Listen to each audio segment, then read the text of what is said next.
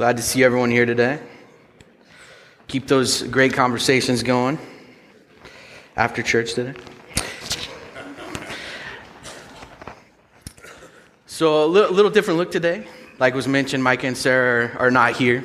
And we're happy that they're in South Carolina and they're with the church and a church family there that's been really supportive of them and the Vine. So we're excited to hear about their trip and everything that goes on there. This morning, we'll look at two statements. And these statements are about a king. In Acts 13:22, God testifies that his appointed king is a man after his own heart. Then in 2 Samuel 12:9, God's prophet speaks to the king of Israel asking, "Why do you despise the word of the Lord by doing what is evil in his eyes?" Both these statements are about King David. So how could this be? I think much like our journey, David's wasn't linear, wasn't a perfect path. And we're going to look at Psalm 51 today. And we're going to really get a nice insight into David's inner thoughts, into a really deep prayer that he has, and a conversation where you can see restoration.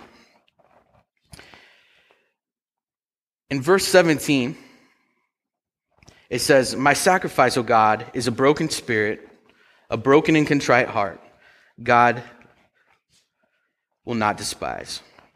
Now, this might seem like a shocking statement if we know quite a bit about David and his life, where one of the most amazing characters in the Bible could be at such a low point. And I think Psalms 51 is going to show us that David's biggest mistake shows us how he was actually a man after God's own heart. So I want to answer two questions. One, how did David get there, where his only sacrifice was his broken spirit and a contrite heart? And what steps did David take to find restoration with God? In his prayer, there was 5 things that really stood out to me as I reflected on this. And I want to share those with you. So how did David get here? I had a roommate in college, and his parents were missionaries from Korea to the United States. And when he came to the United States, his parents wanted to make it easier on everyone, so they asked him to pick an American name, since we're not great at pronouncing names from other countries. So he did, and I knew his name already, but I was amazed that his name wasn't like Cool Dude or Maximus, because as a 7-year-old boy, I know that probably would have been my American name. But his name was David. And I asked him why David, and he said, well, David was, I read a lot of Bible when I was little, and David was a pretty amazing character. And I totally get that. Who wouldn't want to be like David? He wrestled with lions and bears. He defeated Goliath, a giant. He slayed a giant. And he had a best friend that would roll into war with him, and no matter what the odds were. He's a pretty amazing character. And even going into this point before we see him in Psalms 51, the headings look more like Marvel movies than maybe something we'd expect to see in the Bible, where David conquers Jerusalem, David defeats the Philistines, and the ark is brought back to Jerusalem. It's pretty exciting. Things are going great for David. And right in the middle, we get this uncomfortable story. So David's on the roof. I guess that's what kings did back then. They're on the roof. And he sees Bathsheba, a woman. She's taking a bath, and he thinks that she's beautiful. So he uses his power, and he sleeps with Bathsheba. And she is pregnant. Now, this isn't a good look for the king, so he has to cover things up in his mind. So he sends for her husband, who's off at war. And he brings him back, and he says, "Go spend time, be at home." But Uriah is a good and faithful leader, and he has such loyalty to his soldiers that are out in the battlefield that he refuses to go home and sleep at home, and he sleeps outside. And despite David's attempts to get him back home, Uriah does not go home, does not sleep inside. So David's plans are foiled. So the only logical thing in David's mind at this point is that he has to kill Uriah. So he sends Uriah back to battle, and he sends them to the front lines. which was highly unusual for a leader of an army to be up front. And Uriah dies. He's struck down by the arrows of the enemies. So David thinks that finally he's swept the whole thing under the rug, until God sends a prophet to him, Nathan. And Nathan tells David a story. There was a rich man and a poor man. The rich man had many sheep, more than he needed. And there was a poor man, and he had one sheep. And not only did he have one sheep, but he loved that sheep like it was his daughter. That's what it says. And surely this would have drawn the sympathy of David because he was a shepherd. One day, a traveler comes into town to meet with the rich man, and the rich man is going to throw a feast. And instead of using one of his many sheep, he uses the poor man's one sheep. David's outraged. Nathan asks him, "What do you think should happen to this man?" He bubbles over with anger and he says, "Surely this man must die."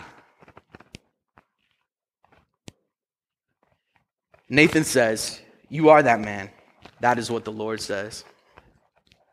You can kind of imagine, like if it was in a movie, the bass would drop and everything would slow down, and he's staggering at his realization.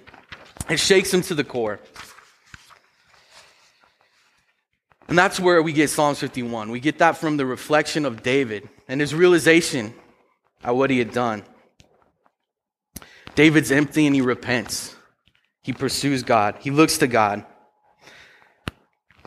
And I think repent is kind of a loaded word in our culture, especially outside of Christianity looking in. It has this connotation to it. But on its most basic form, it means to turn away or to change one's mind. So to repent from our sins would mean to turn away from our sins. And the beauty in that is when we're turning away from our sins, we're turning towards God. I think that's exactly what David's doing here in Psalms 51. It's his prayer. There's 5 points that I saw here that were his path to repentance and restoration. Now, from the outside looking in, even telling the story, we know what's going to happen, but it almost seems obvious that David was in the wrong. How could he not know that? But I believe that was the author's intent. That was God's intent for our hearts to be changed, because we'll see how wrong David was, only to realize that a lot of times we're the person in the wrong. Maybe we're that man. Maybe we're that woman too. Have you ever been there where you realize that you messed up? I know I have. And I remember the first time, it's probably not the first time, but really the first time that I really reflected on it. And I realized that left to my own devices, I was kind of a jerk to my own devices. I do not like this story, so I'm going to tell it to a room full of people today. It was 6th grade, and it was a middle school dance. It might have looked a little something like this if you've ever been to a middle school dance or if you were a chaperone. Boys, girls, a few strange characters in the middle dancing. So I was with a group of a few friends, and they came up with this plan, and there was a catch, but I was going to ask a girl to dance, and if I asked this girl to dance, then I would get a piece of pizza. So I built up the courage, and they did not have good intentions. They told me what I should say. So I went up to the girl, I said, "Would you like to dance?" And she said yes. And I said, "Too bad, because I don't." And that was horrible. Like, looking back right now, I still cringe thinking about it. But I was so concerned about what my friends thought about me that I didn't think about the person on the other side. The point is, left to my own devices, I'm not a great person. I'm not a good person. And I don't think I'm alone. Maybe you're remembering a cringeworthy story, or maybe you've been hurt recently. I'm sorry if you have. Psalms 51, 1 through 6. This is where David, in his prayer, recognizes what's happened. He says, "Have mercy on me, O God, according to your unfailing love, according to your great compassion. Blot out my transgressions, wash away all my iniquity, and cleanse me from my sin. For I know my transgression and my sin is always before me. Against you, you only have I sinned, and done what is evil in your sight, so that you are right in your verdict and justified when you judge. Surely I was a sinful at birth, sinful from the time my mother conceived me, yet you desired faithfulness even in the womb. You taught me wisdom in that secret place. First step on his path towards repentance is recognition of what he did, and that he needed grace and he needed God's mercy. He says, I'm nothing without you, Lord, but a sinner. Not only that, but David owns his sin. He doesn't feel entitled like many of the kings would back then, ruling over their subjects. They did what they needed to do. That's not how David felt. He didn't even blame Bathsheba for taking a bath on the roof. He owned his sin completely, and he recognized that it was holding him back from God. The problem with sin is that it separates us from joy. Sin causes us to turn away from God and put something in his place. The Bible tells us we can't follow two masters. We can't follow two things. There's a movie. I'm sure lots of you have seen it already. It's Castaway. Sorry, there are going to be spoilers, but it's 20 years old.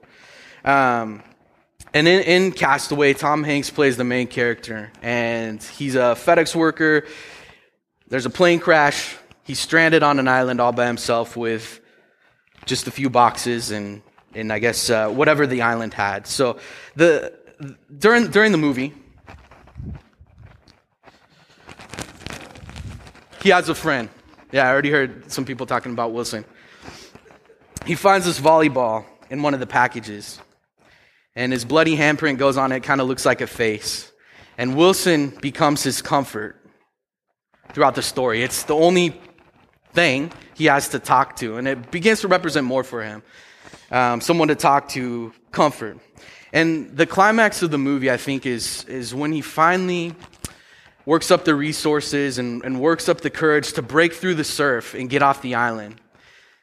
And at that moment, Wilson falls off his lifeboat and begins to float away, and that's where we're going to pick up here. Sometimes that's how life feels. I don't know why, as I was preparing for this, that came to my mind, but I think it's a powerful metaphor. You know, there's nothing wrong with Wilson on his own, but it caused him to turn away from his lifeboat. He was in the open ocean and he began to drift away. And that's what sin does in our lives. As we look towards something else, as we put something else where God should be, this ocean can separate us. But luckily we have that rope. We have Jesus. We have God, a gracious God that wants us to be near to him. But the sin keeps us from us, and we're either pursuing him or we're pursuing something else. It causes us to lie to people because we're more concerned about what they think versus what God thinks. There's a saying that's really popular that money is the root of all evil, but that's not what the Bible says. It says that the love of money causes all types of evil, because when we put money in God's place, then we begin to drift away from his good plan. But we can call for restoration. We can call for goodness. In verse 7 through 12, it says, "Cleanse me with hyssop, and I will be clean. Wash me, and I will be whiter than snow. Let me hear joy and gladness. Let the bones you have crushed rejoice. Hide your face from my sins, and blot out all of my iniquity. Create in me a pure heart, O God, and renew a steadfast spirit within me. Do not cast me from your presence, or take your Holy Spirit from me. Restore me the joy of your salvation, and grant me a willing spirit to sustain me." David starts to see this restoration that God holds, this joy. And he realizes that God is the one that has the power. And it's not to say that there won't be consequences from our choices, from our sins. We live in a real world. There's real collateral. But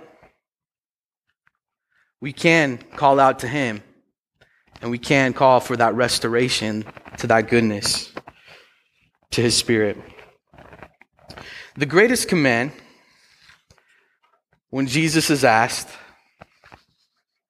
is to love God and to love others. He says it in Matthew, Mark, and Luke. So it must be something really important for us to remember, to love God and love others. I don't want to embarrass myself again, but I will.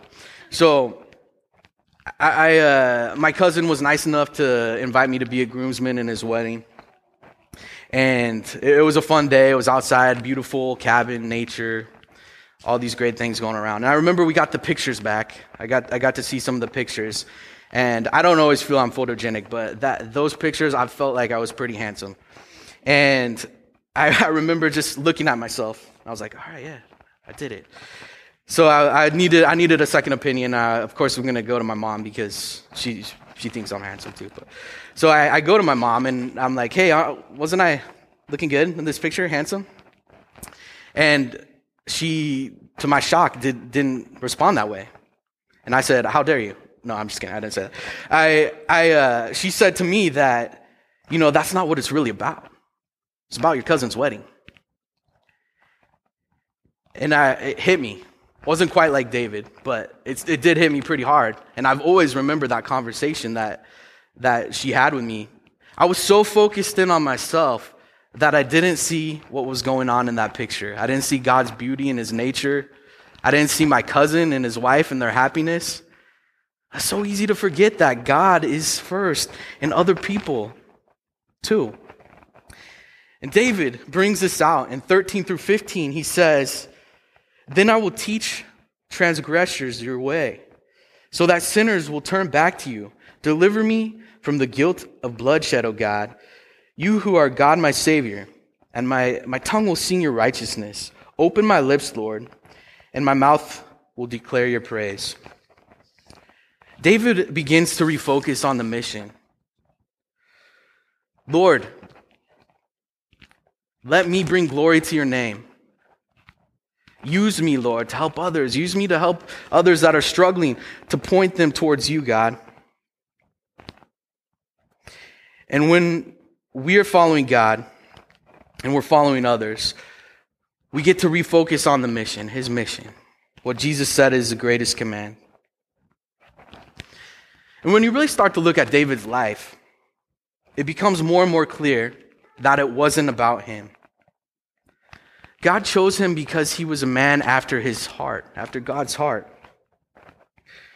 He wrestled with lions and bears because of his childlike faith and his care for his flock. He defeated Goliath because of his complete reliance on God.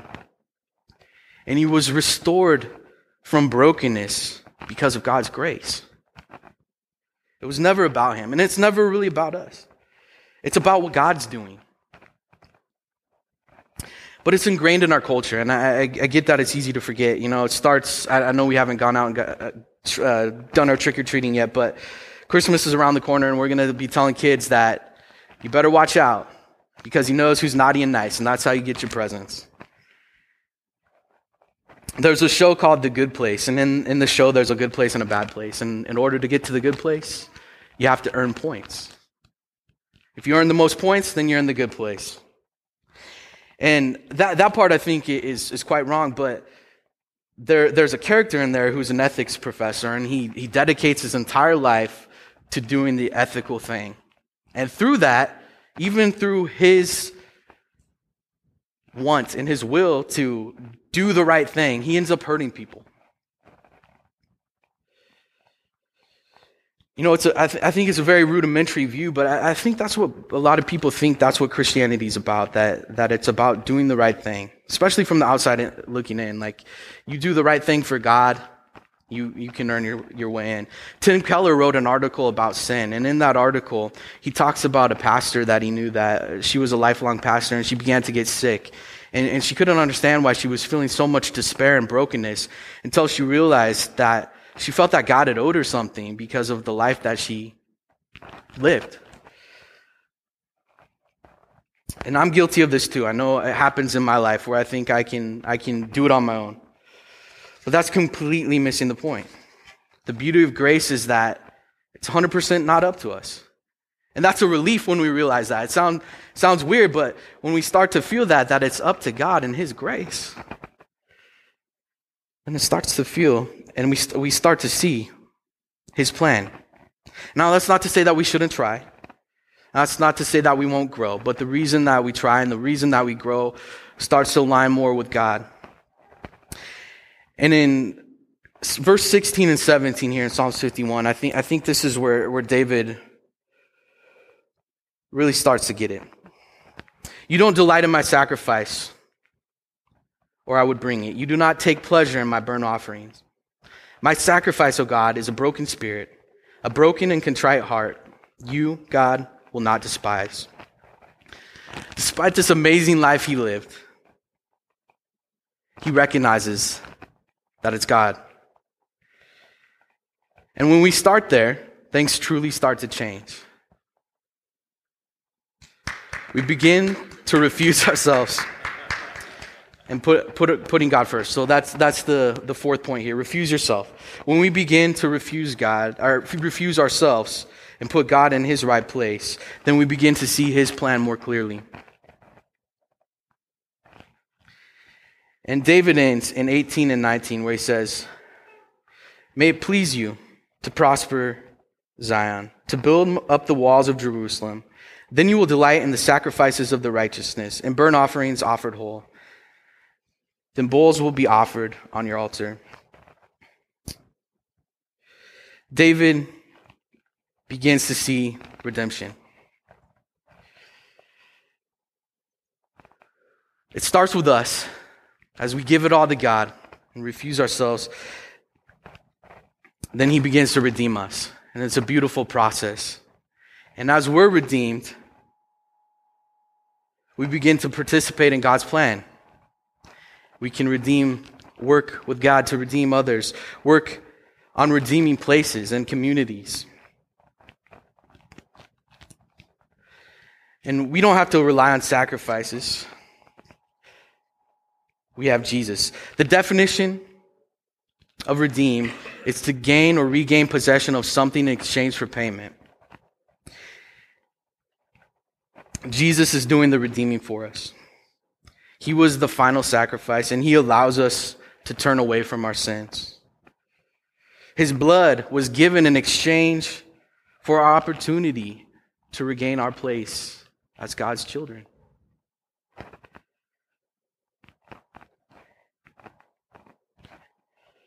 At David's lowest moment, I think we see his greatest strength. And it was his ability to realize that God was working in his life. And in his prayer, he lays out a pattern for repentance. The recognition of his shortcomings and that he needs God. A plead for restoration, to be brought back to God's goodness. A refocusing on his mission to serve God and serve others. A refusal of himself, where his plans were not great, but it was God's. And finally, he began to be redeemed, and he began to be able to participate in God's process of bringing goodness to the earth. Surely a flawed man after God's own heart can show us a path to repentance. And today, no matter if you're feeling guilt, you're feeling hurt, you're feeling a lack of clarity, or maybe just curiosity, I know one thing for sure, that God wants to be near to you. He wants to bring that goodness. He wants to call you His child. Like David, we have an opportunity to turn away from the things that are holding us back and towards real life. Dear God, thank you so much for your love. Thank you for the fact that despite our shortcomings, Lord, that you're willing to love us and that you give us a path to participate in your goodness for our lives, Lord, and participate in your goodness for others and our community, Lord. We just pray as we go out this week that you'll help us to focus on our mission, Lord, and help us to love others and to love you. Please bless everyone's week. In Jesus' name, amen.